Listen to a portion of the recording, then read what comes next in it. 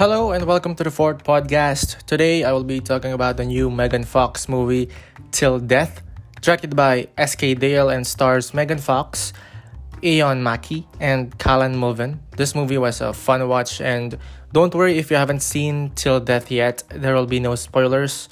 In this review, I'll just be saying my initial reaction because I just saw this movie yesterday, and so I hope you guys have a fun time listening. Till Death is an R-rated horror thriller movie and is about a woman who is left handcuffed to his dead husband as a part of a sick revenge plot. Unable to unshackle, she has to survive while dealing with unforeseen events that will come her way. So, this movie is a very effective thriller movie. I honestly had a fucking blast watching this. I remember yesterday, I screamed the loudest I have screamed in weeks. The jump scares are very well executed and I really enjoyed this movie. I really did. I wish I had seen this on a movie theater because this was honestly a great experience even at home. I can only imagine how it would be in the movie cinema. Megan Fox, I think this is a perfect genre for her, the horror thriller genre. She was great in this movie and her character is naturally interesting and you really root for her character to survive, and that's important for a film like this. The main character needs to be interesting and investing for you to care about the whole movie.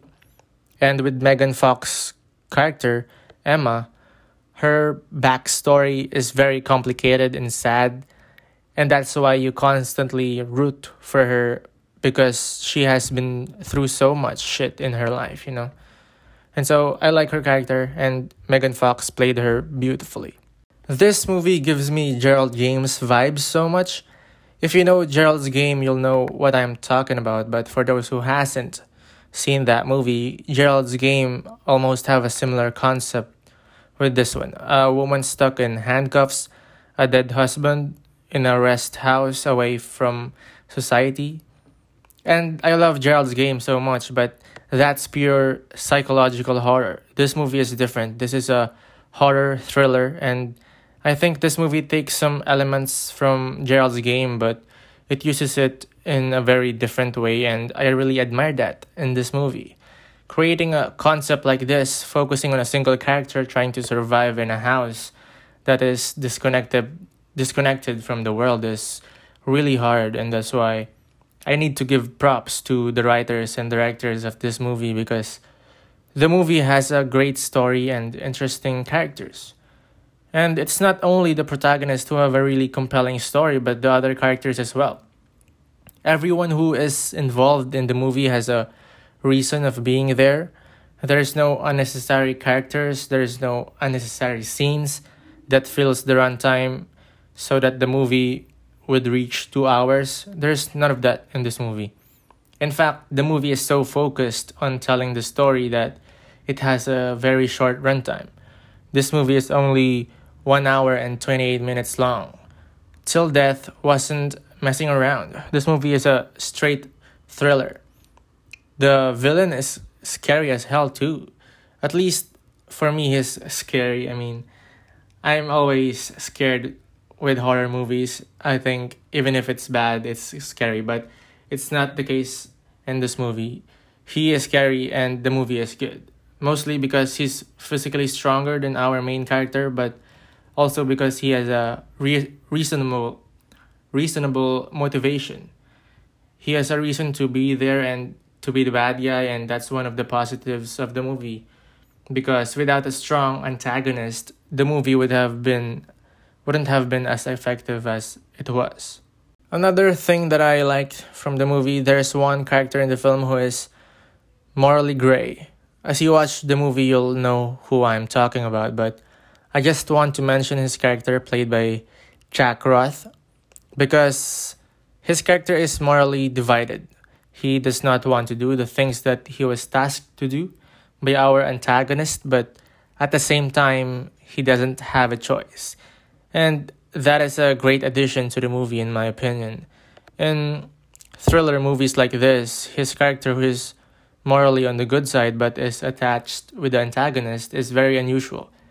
I love his inclusion in the movie because he presents this hindrance for our antagonist, and you could say he's just a tool for the story to work in favor of our main character. But personally, I didn't think of it like that.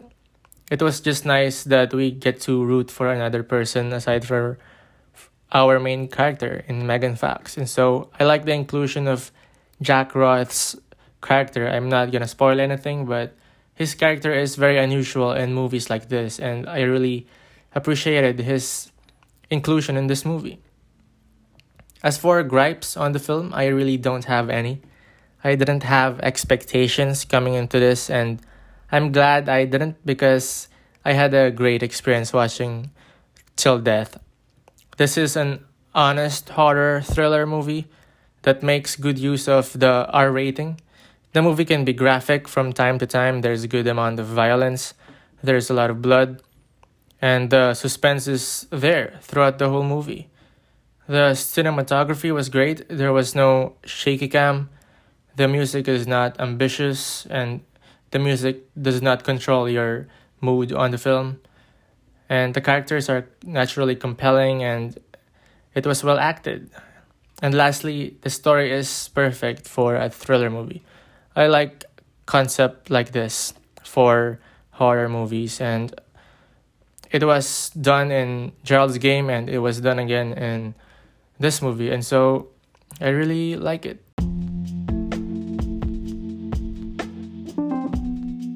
Till Death is an awesome thriller movie. I really enjoyed it, and I'm gonna give this movie an A minus.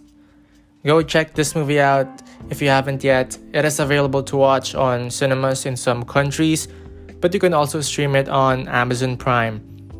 For questions or updates about the pod, you can follow me on Instagram or Twitter at Fort Luis. It's in the description. Follow the pod and look forward to more reviews. This is the Fort Podcast. Check back soon on Spotify or wherever you get your podcast.